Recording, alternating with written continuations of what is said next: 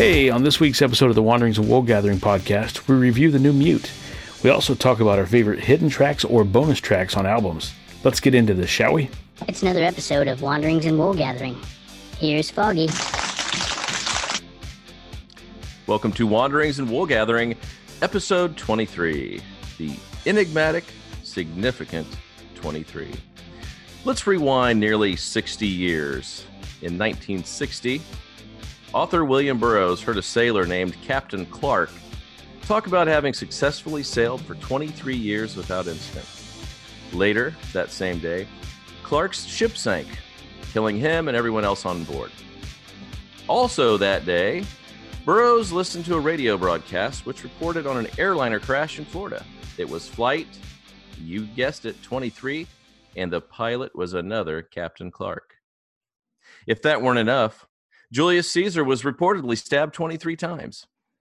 William Shakespeare was born on April 23rd and died on April 23rd. Aleister Crowley supposedly created the famous V sign, the 2 fingers up, 3 down. And the first Morse code transmission was, "What has God wrought?" A passage from the Bible, Numbers 23:23. And yes, folks, Michael Jordan wore number 23 on his way to sparking one of the greatest GOAT debates of all time. And now we fine fellows bring you episode 23. Coincidence? Yeah, probably. I'm your host, Foggy.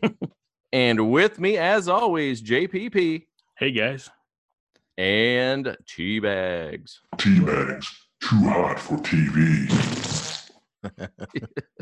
Yes. I feel like I went back to college and started the radio station. Maybe that's why I love it so much.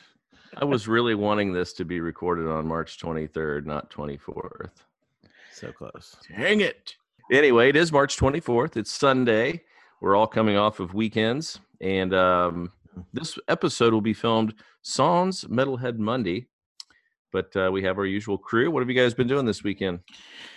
Well, for us, we are wrapping up spring break. My daughter had her 2-week spring break stint, and so that's coming to a close. It's been very crazy and busy and fun.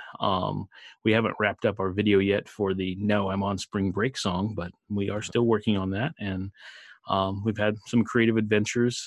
And, you know, when they go back to school, part of you is like, all right, getting back to the normal grind, but at the same time, you're like, okay, I'm going to miss that because that was a really good time. So that's what we've been up to. Excellent. Gotcha. That sounds fun. We had some decent weather, so I went hiking the other day, and it was kind of cool. Me and my dog are both trying to lose weight, so on the way back, we got about over half a mile into the hike, and on our way back, we decided to take the steep route and went up these hills and ended up resting in a spot. And there was the dog was facing me, and I have a Doberman who's got a pretty high prey drive. He's facing me, and I'm facing out, and we're about 5 feet from a kind of a ledge, and about 20 deer came running at us. Like, we'd been sitting there long enough that we were just quiet, and the wind must have been just right because they were just headed right for us. And one of them caught our scent, I think, and stopped, and there's just a line of deer. And so I stood up to try to spook them because I didn't want the dog to see them first. And they took off every which way, and he got up and he wanted to take off after them. And it was just, I thought we were going to go over the edge. It's funny because deer, I mean, they can go anywhere they want. They're so agile, you know. But an overweight dog and an overweight 45-year-old guy are two way different things. So by the time I finally get back to the car, like, I thought my shoulder was separated, and but it was nice to be outdoors actually, and to see that was actually pretty awesome. So I'm sure. Here's the question though: did you shout at any point in this whole situation? Did you yell, "Oh dear"? No, I did not. Missed opportunity, I'm telling you. But I'm giving you points for that one. You're welcome. Dad jokes for the win. Yes. Stevie, what about you? Well, we, Marianne and I went to the Indy Fuel hockey game today, which we saw our team go up 7-2, only to win 7-6, and have to make a stop with 0.5 seconds to go to win the game. So it was really exciting. That was fun. So that was the highlight of my weekend for sure. We just started spring break, so I have a few days off so I can get some yard work done. Nice. All that good fun stuff. But that's it. Nice. I think it's about time for a challenge. That Yes, it it is. is. By the way, who's giving the challenge this week? Please don't say me. It was me. It's me. I'm next. Yay. I was getting worried because I didn't have one. So Got you. But anyway, let's tackle this week's. And this one was tea bags. So just remind us what the challenge was. Weekly challenge. Yeah, just to recap, we're gonna bring to the table our 3 favorite B-sides. If you guys remember the old B-sides from either 45s or CD singles, Mm-hmm. and or cassette singles, or bonus tracks, things that were like hidden somewhere on the album. Yep. And that's it. Very cool. Well, I kind of cheated, so I don't even care. Good for Tony you. cheats Proud every of week, so suck it. I'll explain why. Are we going to do roundtable?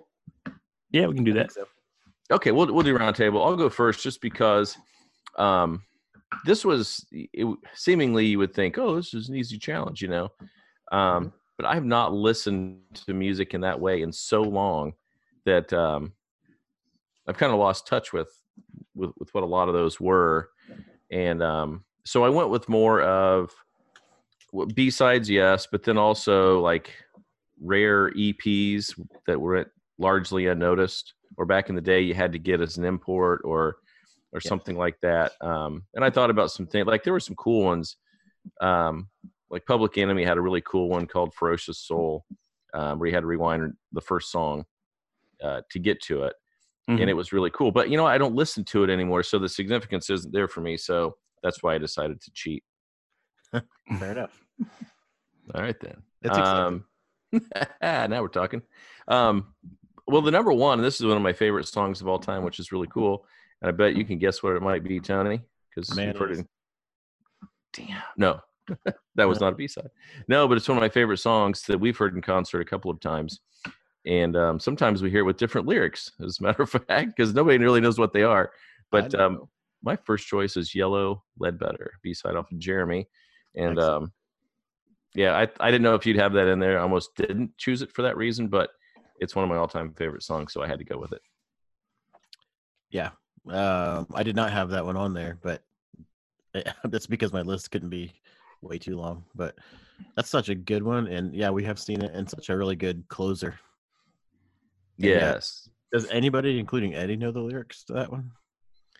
I just know we have a boxer and a bag, and that's about the only thing that seems to say the same for each time I hear it. Yeah. Have you seen the grooves? Have you seen the little videos of people that like animate what they think the misheard lyrics are? The wizard on a whale. Yes. That's our favorite one. Yeah. Yeah, that's good. I'll see if I have to find that and put that in the show notes, because that is hysterical. And when they put the lyrics at the bottom, you can totally hear it. Yeah, I'll make a note. We'll put that one in for sure. Cool. Okay. All right, Paul, what you got, man? Well, excuse me. This was a tough one for me, just because I was trying to remember some of the experiences with hidden tracks, and B-sides. Of course, I usually didn't do a lot in the way of singles. Of course, I did some of the Metallica ones, especially after hearing Injustice for All and kind of fiending for something new from them. I came across like the one single and found Bread Fan and things like that. But I didn't put it on my list just because, of course, it was fantastic cover, and Stone Cold Crazy was awesome too. But I went along the bonus cut route, and I really dug in and started trying to read some things about some creative ways to be creative, or creative ways to release a hidden track as well. But I'll start with my first one, and this one, honestly, completely oblivious when I was young and a baby music lover, if you will, kind of like baby metalhead. I had a nice square CD player stereo with 2 speakers that I placed on top of the shelves in my room, and the controls were very basic. It didn't even have a manual. My parents just gave me the unit, and I never got the manual on it, so I didn't know I could actually hold down the fast forward button and kind of preview ahead or rewind and things like that in the track. It was always, I got to listen to this thing from the very beginning. So when I got Nirvana's Nevermind, I listened to that album and I ended up falling asleep. And I remember kind of dozing off after the last song played, and I was snoozing and all's well. And all of a sudden, this huge wall of sound hits, wakes me up out of a dead sleep. And that's how I discovered Endless Nameless from the Nirvana Nevermind album. I didn't know 15 minutes after the end song, there was a bonus cut. So I wanted to list that one because that was my first experience with a hidden track. Well, that's cool. I mean, it's heart-stopping, but Yeah, certainly. Luckily, I was a teenager and resilient and could handle it, but I was just like, what on earth? So the question for you, Paul, is: did it melt your face? No, it was cool, but you know, I went back and listened to it, you know, several times. I did learn that it was a certain era of pressing where that was on there in that fashion, and anything past, I think, 1994, it's not on the CD like that anymore. I don't even know if it's on the CD anymore. So, unfortunately, in college, when I was hurting for rent, I think that CD went bye-bye, so I don't have it any longer, but, you know, maybe I'll find it again someday. Yeah, that's a good one. Speaking of fast forward, I don't know if you guys knew this or not, but remember the Further Down the Spiral versions, Paul, the remixes from Mhm. Downward Spiral? Yeah. There was one track on there that was a version of Eraser. And remember when you'd fast forward a CD, you could actually still hear it? Hmm. Trent and them had like stretched that one that's real stretched out that sounds like somebody screaming real slowly. Yes. He's saying Erase Me, but it's stretched out over the entire track. I remember that. Fast forward. Okay. Yeah. That's wild. Yeah. And, you know, it's so clever that, you know, people take the time to calculate that and, you know, make things kind of unique and mysterious. Yeah. But then when you start really playing with it, you're like, oh, that's, you know, it kind of unlocks the puzzle. After we're done with our challenge, I want to go into a little brief thing, depending on how this conversation goes, if you guys mention it or not. But I definitely, I'll say this, I definitely wanted to dig into what this guy is doing further after reading about it. So, okay. Yeah, for sure. Yeah, and I'm interested to hear that. And I don't even know what people are doing these days to like surprise people. But okay, I'm going in order, backwards order. So my number 3. I do have a couple honorable mentions, but I'll get to this at the end. okay. Mine also, Steve, is a Pearl Jam song. And I don't know if it was an official single. I remember getting it kind of as a B-side to a single off of a bootleg back in the day. But then it ended up showing up on Rarity. What's the is it Rarities and B-sides? Mm-hmm. Okay. But Angel by Pearl Jam. And that was, if you remember back in the day, it was the drummer wanted to play guitar on a song. So they used to do it live a lot, where the drummer would come out from behind the kit and then Eddie would sing and that guy would play guitar. But the lyrics are super cool. So I really like that song. And a funny story about that one. As I was reviewing that song tonight, and it starts off like as like an angel fly over your house, you know, and it ends with like a, you know, I am right beside you, basically. But as I was listening to that song, my cousin texted me and asked if she could see a video of my sister that's passed away because she's been thinking about her and she just feels like she's kind of right there with her and she wanted to see her again because I have had some YouTube videos of her. So it's kind of a weird moment out of all the moments in the day, 50 some seconds into listening to that song and get a text about that. So Right. Wow. yeah. I guess you chose the right song. Yeah, definitely. Yeah. So that's my number 3. Very cool. I did think about Dirty Frank or B Girl just because they're so funny, but Dirty Frank is so funny. it is the best. Yeah. Yeah. All right. So after number 2. Yep. Good first round, I think. Yeah, totally. Okay. So I went the EP route on this one, early Smashing Pumpkins. And the EP was Lull.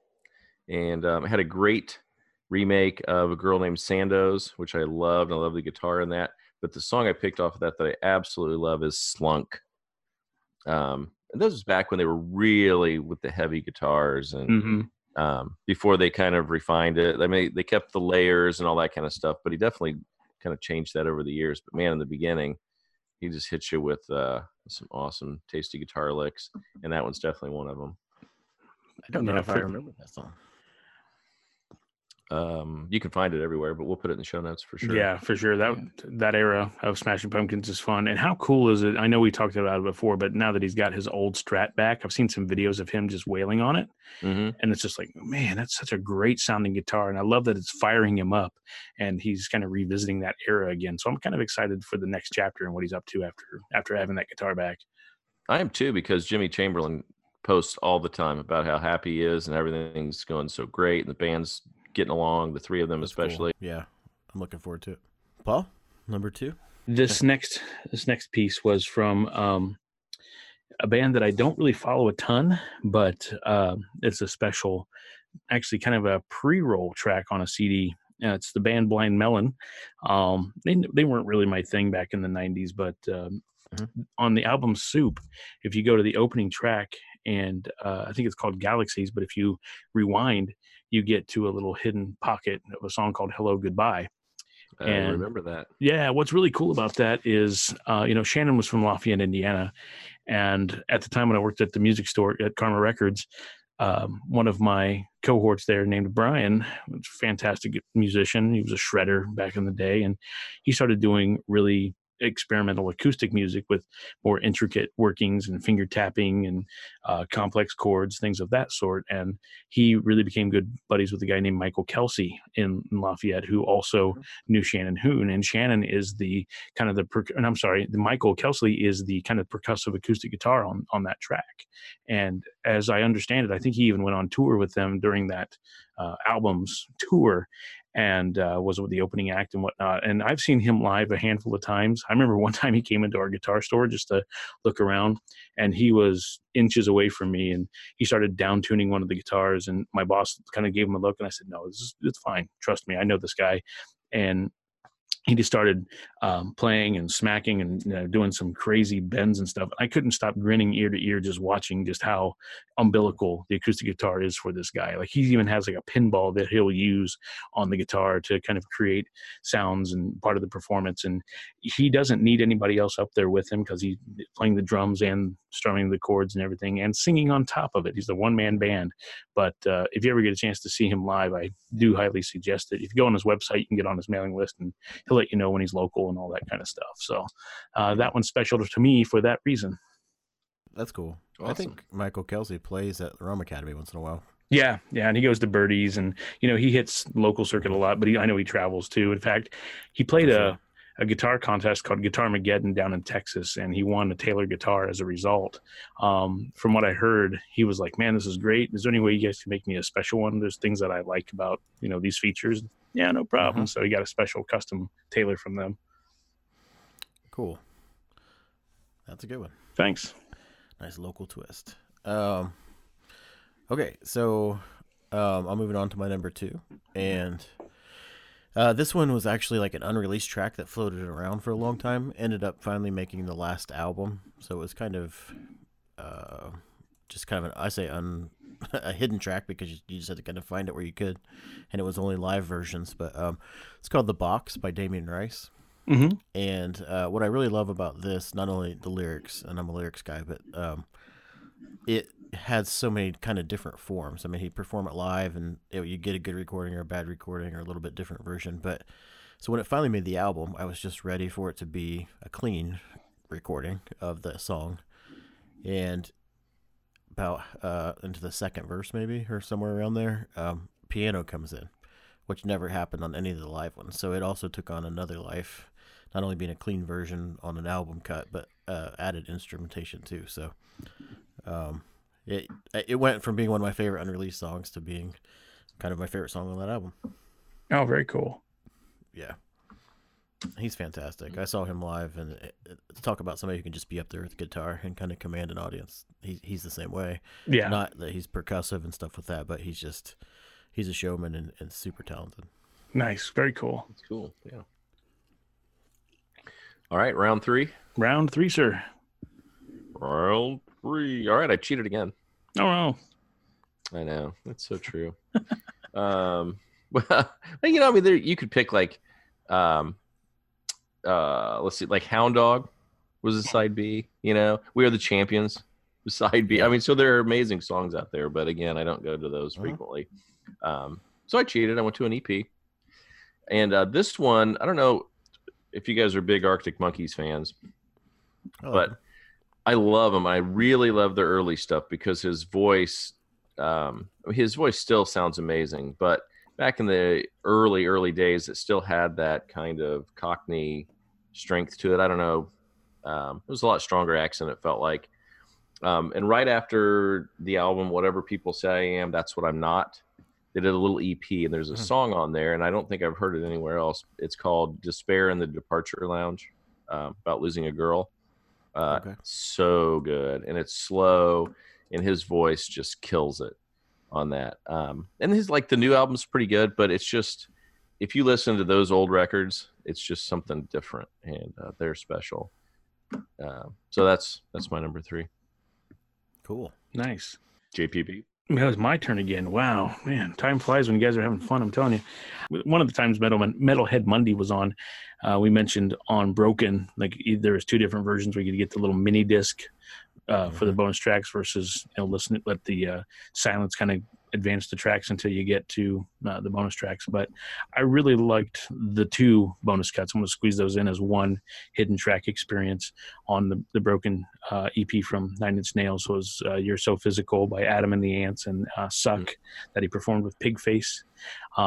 And it was just really cool because the version I got originally was on cassette, and I remember finding those after letting the B-side run for a while, and then 2 different copies of Broken, and I got the one with the mini version of it, and then I actually found the version without it. So I think we mentioned, with today's CD players in the vehicles, you just kind of slide it into the slot. It'd be hard to play that little tiny disc, but nonetheless, with the internet, you can find versions to listen to, and nobody really cares about physical formats tier these days anyway. So, but yeah, that was just really cool, especially after you're getting, kind of your brain blasted with the intensity of the main songs on the album. Then he kind of plays it into a different feel with You're So Physical, and then of course the Pigface tune. So it's pretty cool. Yes. Yeah, that was cool. I think we all owned that. And Paul, you probably are like me. We heard the Pigface version way before we heard the Nine Inch Nails version. Mm-hmm. And the Pigface version was very like down and dirty, kind of rock in a club type feel. Mm-hmm. And then the Nine Inch Nails one was very electronic and groovy. So yep, exactly. Cool to see it take on little life. Adam and the Ant side note here. My first party that I went to at Maple Crest Middle School in 6th grade, I dressed up as Adam Ant. Nice. My mother was quite the seamstress, and she made me the whole costume. Wow, so that's awesome. Yeah, ladies dug me. I mean, what am I gonna say? Hey, you're Adam Ant. If there's a photo, we have to post it on the Facebook page for sure.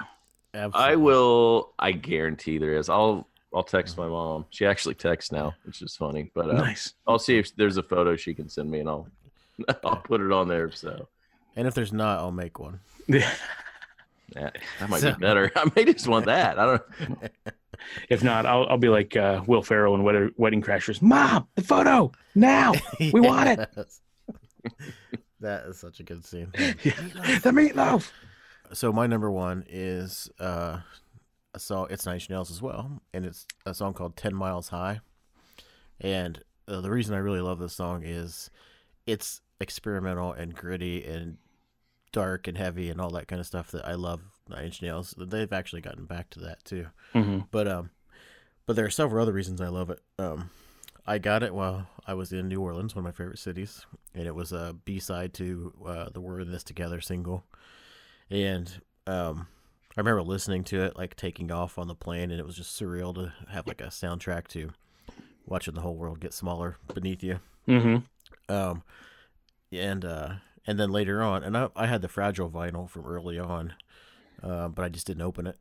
And so when they re-released it, people kind of uploaded the tracks, and 10 Miles High actually was on the Fragile. It just didn't make it on the CD cut. And there's like, Trent said he left little like remnants of it in the album. But you can kind of see where it's placed now that they have this extended version on vinyl. And so my favorite Nine Inch Nails album is the Fragile. And so it all fits like right back together as like a puzzle. And but it was kind of backwards because I found the song way before I knew it was part of the Fragile. Oh, cool. Yeah. Yeah. Good stuff. Yeah, I'll have to go back and dig that out. It's been a long while for sure, but and it's always cool, like when you're on a plane and you kind of set your soundtrack for the trip, and the scenery sometimes will accentuate it, or sometimes create a mood where you're like, maybe I should switch it to something else. It's a little too dark for being Yeah, I know. 35,000 feet in the air. I don't know. You kind of come to terms with meeting your maker sometimes. Right. Like, yeah. And we're going to take a quick break, and we'll be back in a moment. You're listening to the Wanderings and Wool Gathering podcast, and we appreciate it. Did you know you can connect with us? Contact us at info@wanderingsandwoolgathering.com. If you prefer Facebook, look us up under Wanderings and Wool Gathering. Or, if you'd like to add us on Instagram, check out Wanderings and Wool Gathering. I'm sure you notice a pattern. We'll talk to you soon. All right, we're back in the middle of the challenge here. We have gone through our rounds, and I think Tony had some honorable mentions, yes? Yes, I have some honorable mentions, and I've got a couple of write-ins from Metalhead Monday, and then I think you have some as well, Paul. So, Yep. Honorable mentions, pretty much fly through these, but Footsteps by Pearl Jam. I mentioned that last week when I issued the challenge, but it is the same music as Times of Trouble off of Temple of the Dog, and so it's very interesting that they shared the music. But Footsteps is also part of that trilogy that kind of Eddie put together for Pearl Jam with like Once, Alive, and Footsteps. So there's like a storyline that goes with that. Very cool. Memorabilia by Nine Inch Nails. It's a fantastic track. I love it. And also there's some really weird kind of party rock star stories that go along with some things that were sampled for that. So Nice. yeah, search the internet for that. The beginning of Memorabilia, I guess I'll say it here. You can censor it if you want, but it's just kind of on loop of someone saying, "What do your nipples look like?" So that gives you a little taste of how that's going to go. And then the Professor, and then it's got like some French title to it too, but it's a Damien Rice song off of Rarities and B-Sides. B-Sides. And it's just a fantastic song. It's got a lot of like waltzy type guitar to it, and then it goes into like a kind of a French song at the end, but it's very cool. So those are my honorable mentions. Do you guys have any before I dig into Metalhead Monday? Or I do not, actually. okay, Stevie? I'm on pins and needles. I can't wait to find out what Metalhead is loving. Okay. These. Right. Well, what I like is that he provided some facts to go along with it. And all three of his were Debbie Gibson. Oh, And wow. so, yeah, I know. I thought it would be Backstreet Boys, and he just totally floored me. But he really liked "Don't Flirt with Me" by Debbie Gibson because it was only appeared on her live around the tour VHS. He said that he has paid every year to have that converted to whatever new medium there is. Hopelessly Devoted to You. She apparently did that for the Grease soundtrack, and something he said he remembers dancing to quite a bit when he was younger. And then Love or Lust, and he said that was Debbie Gibson at her grittiest. So those are the three. When I think he of gave Debbie me. Gibson, I certainly think gritty. So Mm. yeah. Yes. Let's see where Same. Monday's going with that. That explains why he sent me just the one, because I don't think he wanted me to remember the Debbie Gibson days, but he was like, hey, please be sure to include one of my favorite bonus tunes. It's from the For the Fans CD3 from Backstreet Boys called My Religion. So, hey, he definitely wanted to get a little Backstreet Boys in there, but he just, Okay. he couldn't fess up to the other portion to me for whatever reason. So, Yeah. Okay. Good. I remember during that time period, he had called me one day because he's a huge B-side guy, and he was devastated when Camp Rock had no B-sides. No hidden tracks. So Yeah. he was bummed. It took him a while to come out of that one. That's when, baby Metalhead Monday became a man. When he had to just learn there was no beast. You can't have everything you want, man. So wish I had a Michael Bolton impression. I could, when a man loves metal. Something. I don't know. But yeah, so with this journey of finding tunes for this challenge and just kind of jogging my memory, I remembered talking to some buddies who are huge Jack White fans, and Jack has had some creative ways of releasing tracks that are hard to find. Have you ever dug into that or heard about that at all? Oh, yeah. No, I mean I've heard of like some like physical stuff that he's done with the vinyls, but go ahead. Yeah, so like there's a double groove. There's like a alternate groove you have to manually put the needle into, and you play another part. That Okay. fascinates me. I'd love to know more about that. So that's a rabbit hole I'll get into sometime soon. But Yes. apparently, um, he had a project with a buddy, like when they were upholstering sofas and furniture, and they called the project the Upholsterers, and they put 100 limited edition vinyls that they pressed themselves into some of these sofas. And somebody got into the couch and found 2 copies of this album and looked into it and confirmed that, yeah, it was a Jack White release. So That's I'll put the crazy. link to that in the show notes. That's pretty wild. But yeah, and I've heard, I was trying to find it online. I couldn't find a link to it, but a buddy of mine said that apparently on a regular vinyl record, if you tore the label off the top, there was another smaller little record with a little track on that as well. That's great. But again, I don't have any information on that to back it up. But nonetheless, I mean, there's creative ways that he's trying to release material and sprinkle it out there and just create gems and attention in unique ways. So that's really cool, and makes me want to dig into his repertoire further and see if I can find some little sonic nuggets, for lack of a better way to say it. No, for sure. I know he's done some hologram stuff too on the vinyls, Yeah. which is a hidden track, but still a nice touch. Mm-hmm. And then I think have either of you guys been? Steve, have you been to Third Man Records? Yes. Yeah. Okay. Don't they have like a booth where you can record something on vinyl and press it and you can mail it from there? Yeah, you step inside the booth, you play your guitar, whatever, sing, and it creates one on the spot for you. I think he actually took that booth onto, I think he did it on Fallon Okay. there, and I think maybe he had Neil Young come out and step in and do something. That's Very awesome. cool. But yeah, it's there in the Third Man Record Shop. Nice. When I was working with the acoustics company, me and a colleague had to go out west to Tucson, Arizona for a convention. It was recording and pro audio convention, and real small scale. At the event where we were sitting at our booth, next door to us was a guy who had this real archaic looking machine, and he was playing records on it. And then later on, we had to go set up treatment for one of our endorsees so he could do this mix experience. And this guy wanted to borrow some other treatment as well, so we took a whole bunch of panels to his place, and he was tracking bands that night. He was bringing everybody in, that he could from Tucson.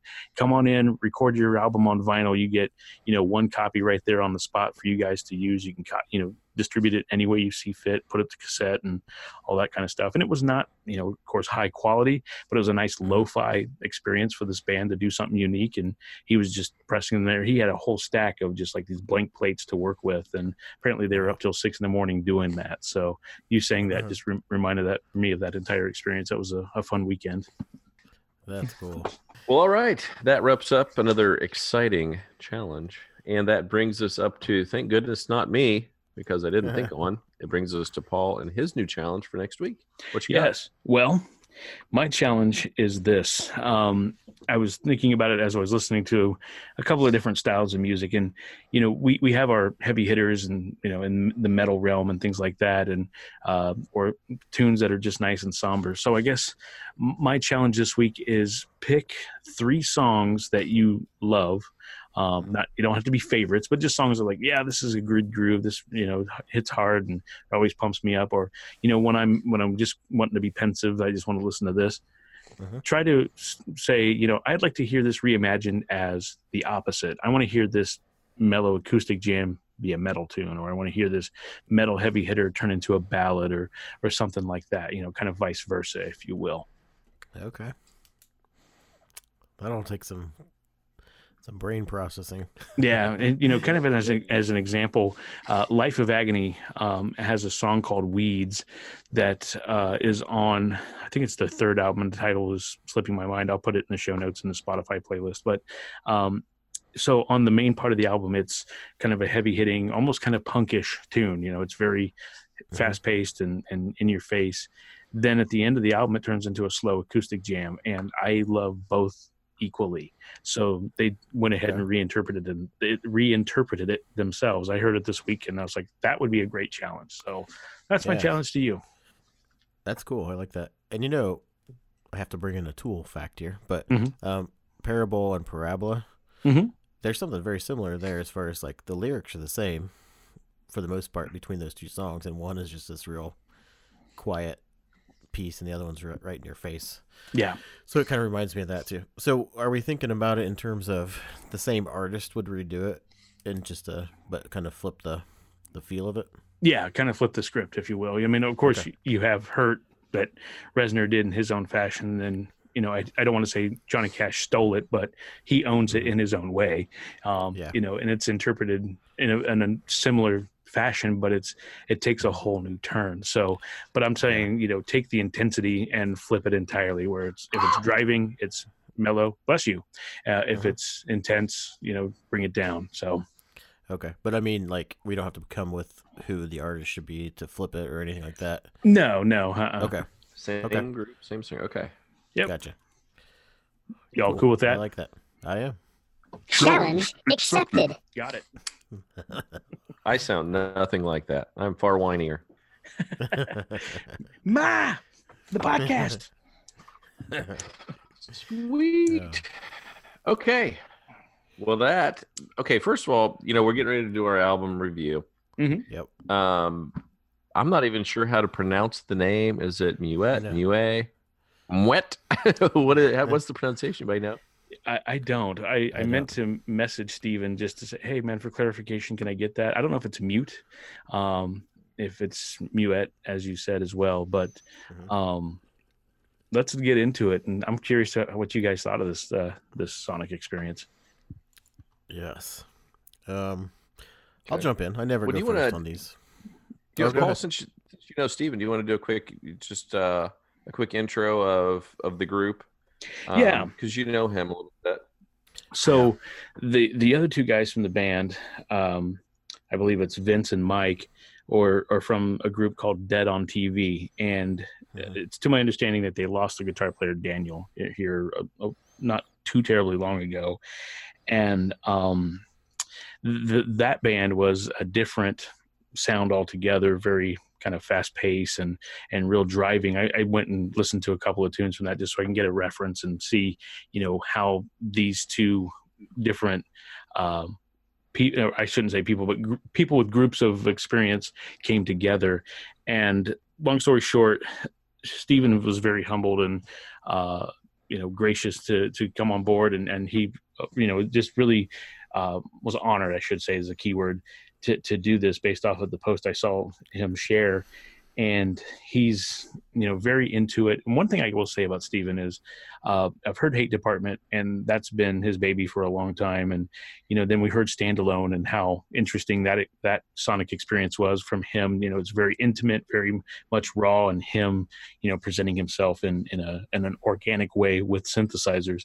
And then you take this album, and he's flipping the switch again, and he's in the element as well. So he's definitely somebody who's caught my attention in a great way, in that he is going out there, giving it his all, and everything has been completely different, but he's comfortable in it.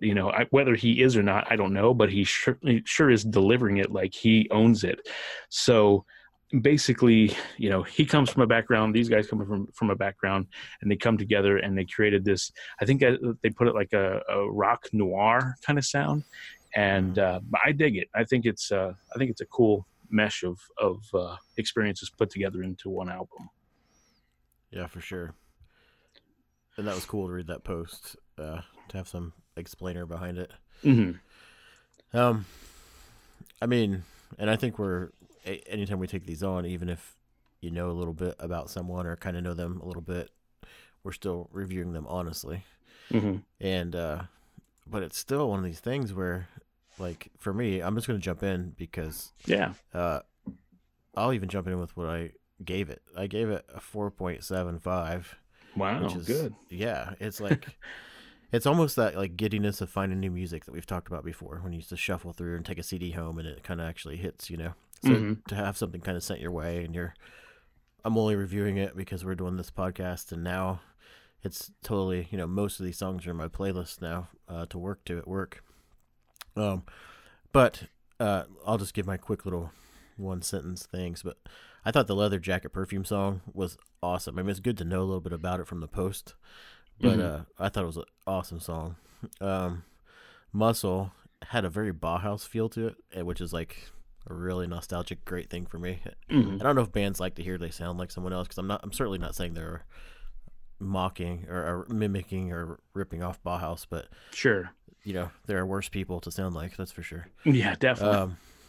And then these things like How Was It, which was ambient, and it really, I miss that people take those challenges a little bit in music, just to throw something out there that sounds good and takes you from one track to the other.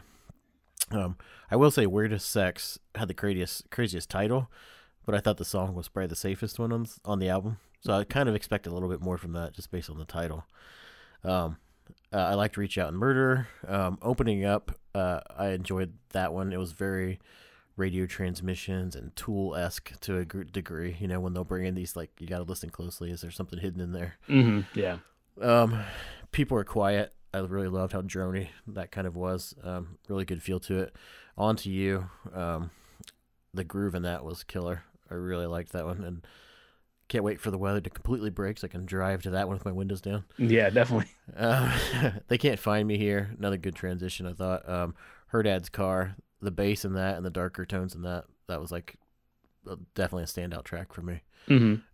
And Curve of the Earth. I loved the emotion on this song, and I'm big on how you end an album, and I thought it was a perfect way to end it. And then I try to do that kind of like, if you like this, you'll like this. And there's a lot of like I said, Bauhaus, but had a lot of IMX, Black Audio, and Mesh feel to it too, which are totally like favorites of mine.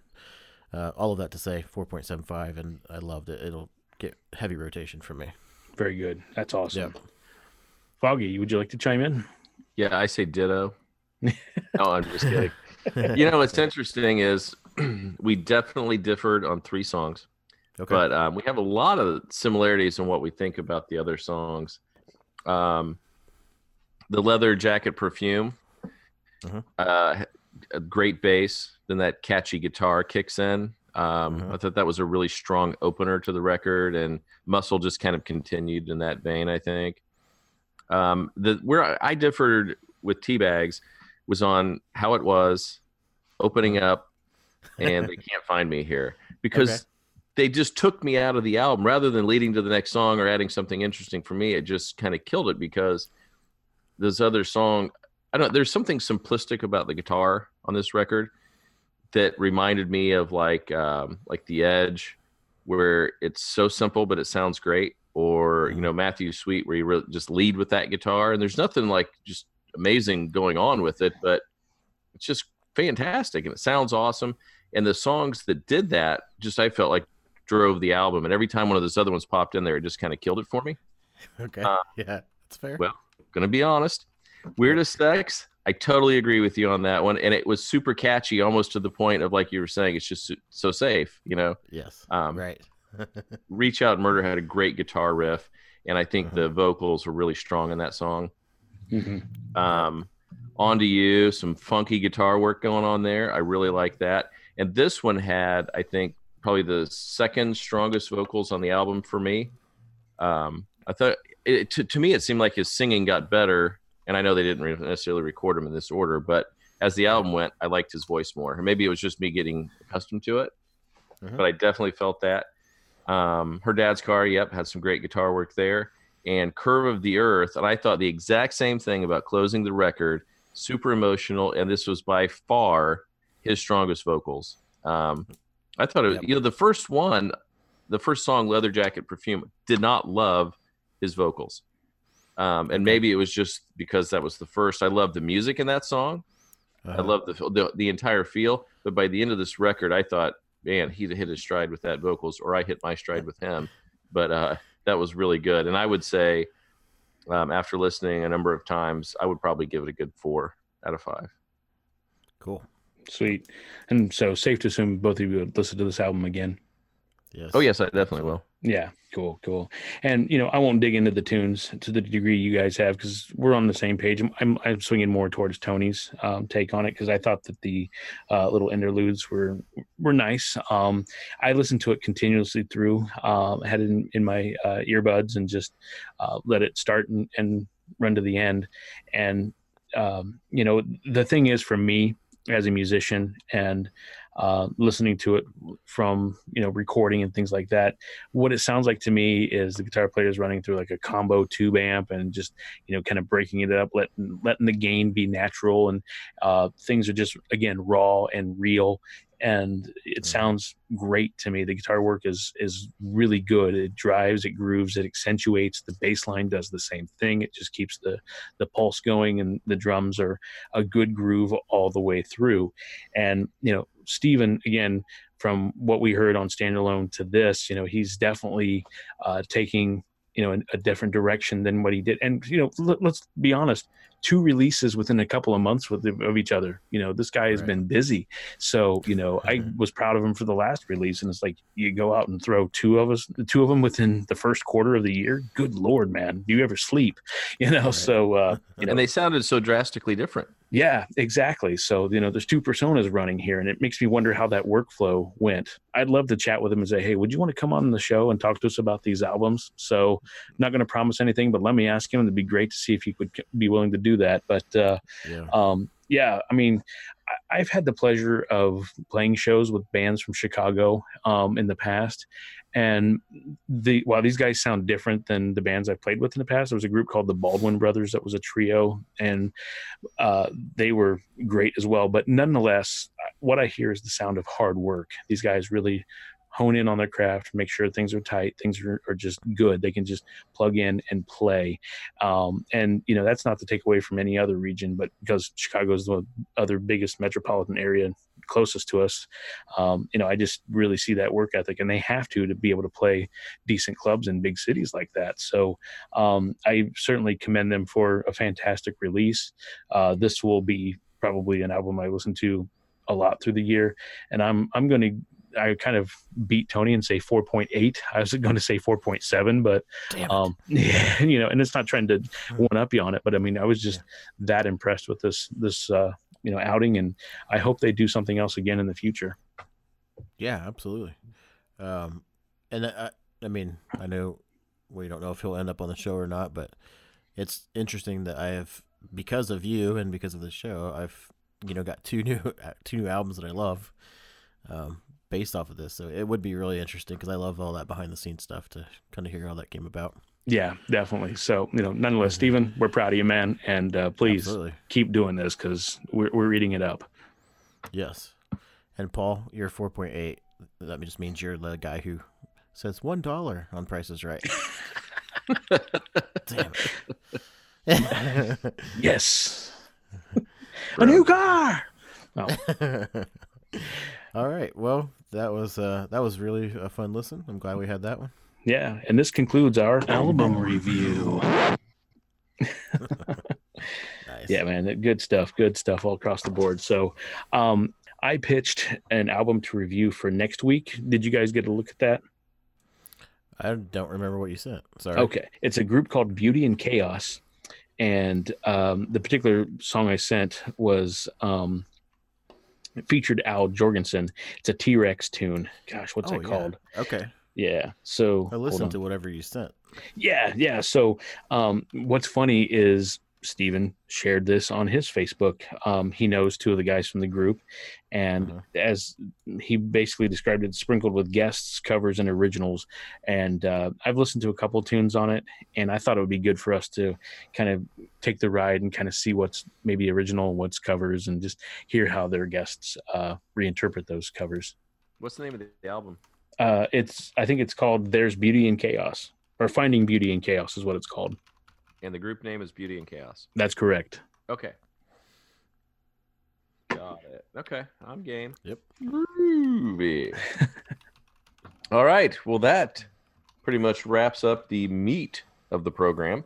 But before we do sign off tonight, what's everybody listening to this week? Teabags? I've got a really weird mix here. Of course, because Paul sent that, I was going back to some old Ministry. So, especially like Burning Inside. Really love that track. Oh, yes. Because of this album that we reviewed, I went back and listened to IMX and Bauhaus, Black Audio, and Mesh. And so in the show notes, I'll put a few songs by each of them that I think are worth checking out. Then to round it all out, my friends in a country band called Low Cash have a new album coming out next week, and they've released 4 tracks on Spotify, and there's one on there called Kissing a Girl that is probably going to be the one that you hear at every wedding coming up pretty soon. And then there's one that called Brothers, and that's the title of the album. And I just want you guys to listen to it. I know that we all kind of dabble in country, but it's not our main genre. But the idea behind it is kind of just like the people that you grew up with and hung out. And so, I mean, like Paul and Metalhead Monday and Preston, who sings in Low Cash, me and him, it just goes back to kind of where you came from. It's pretty cool. Definitely. And then watched a short film this weekend called Some of Us Had Been Threatening Our Friend Colby, which is really, really odd. It's only a little 15-minute short film. And some good acting and some real decent cinematography shots, but the storyline is really strange. But it's worth checking out, and I want to see what you guys say about it. So check that out if you can this week. Let's talk about it. Okay, cool. That's it for me. Sweet. Jay Pizzle, what's going on? That's Mr. J Pizzle, and I do see a doctor for that. Thank you very much. I see a doctor and get rid of it. That's right. Penicillin, y'all. Hey, no, I didn't get a chance to listen to a ton of things. Again, with Kiddo on Spring Break, I spent a lot of time with her, recorded some music a lot this week. But, man, I've been just like neck deep in the guitar. I'm falling in love with guitar parts all over again. And I guess I'm a finicky artist. I'm spontaneous, and I just kind of do what feels right in the moment. But definitely been doing that a lot. And we did go see the Lego Movie 2, the second one. I don't know if either of you've had a chance to see that, but very entertaining. Even if you see it without kids, it's still funny for adults. There's a lot of little references that the kids will completely not get, especially when it comes to the 80s and things like that. So definitely worth doing that. Watched Captain Marvel as well on Thursday night and enjoyed that wild ride. I've got 2 Flurkins in the house now, and I look at them differently. And Watch all your that. eye. Yeah, exactly. But so other than that, I've came across that Beauty and Chaos today and listened to a little bit of that, listened to Mute. Sorry, I'll get confirmation on that. So, and forgive us, Stephen, for not having that pronunciation correctly. That's on us. But also, I listened to some Dead on TV. I just wanted to get some background and history on what those other guys had done in the past too. And I will dig further, and I'll put a link in the show notes. And if you guys get a chance to listen to that, I think you might enjoy some of the tracks that they've put out in the past as well. Cool. Excellent. Well, I got a really bad cold during the week, so I didn't work out as much. So that cut down on a little bit of music listening. But I did, like Paul, I went to the movies. I caught an early release of Shazam, which has a lot of heart, and it's a very funny movie. Sweet. Really, really enjoyed it. Everybody I was with really liked it. It's a good time. It's got a lot of heart. I think people are really going to dig this movie, even though the costumes are ridiculous. But are they really? They just look ridiculous. Look it up. But they fit the show because it's so stinking funny. It's just all about family, and it's funny, and it's less superhero-y, I guess, than some. So would you say it's like a redemption for DC in some regard? Outside of Wonder Woman, yeah, probably. Cool. It's just a fun movie. Doesn't take itself seriously. Mm-hmm. It has a lot of the same problems with villain and those kind of things, but it's so much fun and such great heart that I think you can just overlook it and have a good time. Good. Cool. Also this week, listened to the Josta podcast. It had Sid Wilson from Slipknot on there, and this happened prior to the falling out with Chris Fane. And they didn't talk a whole lot about that. They talked about old touring because Hatebreed and Slipknot toured together, so they had some stories to share. But he talked about this trilogy he's doing with videos about this time-traveling story with this guy. And it's a crazy story. It sounds like, if anybody reads comic books, a Grant Morrison story, because it is out there. But it's intriguing enough that I want to follow this now and see how in the heck this thing ends.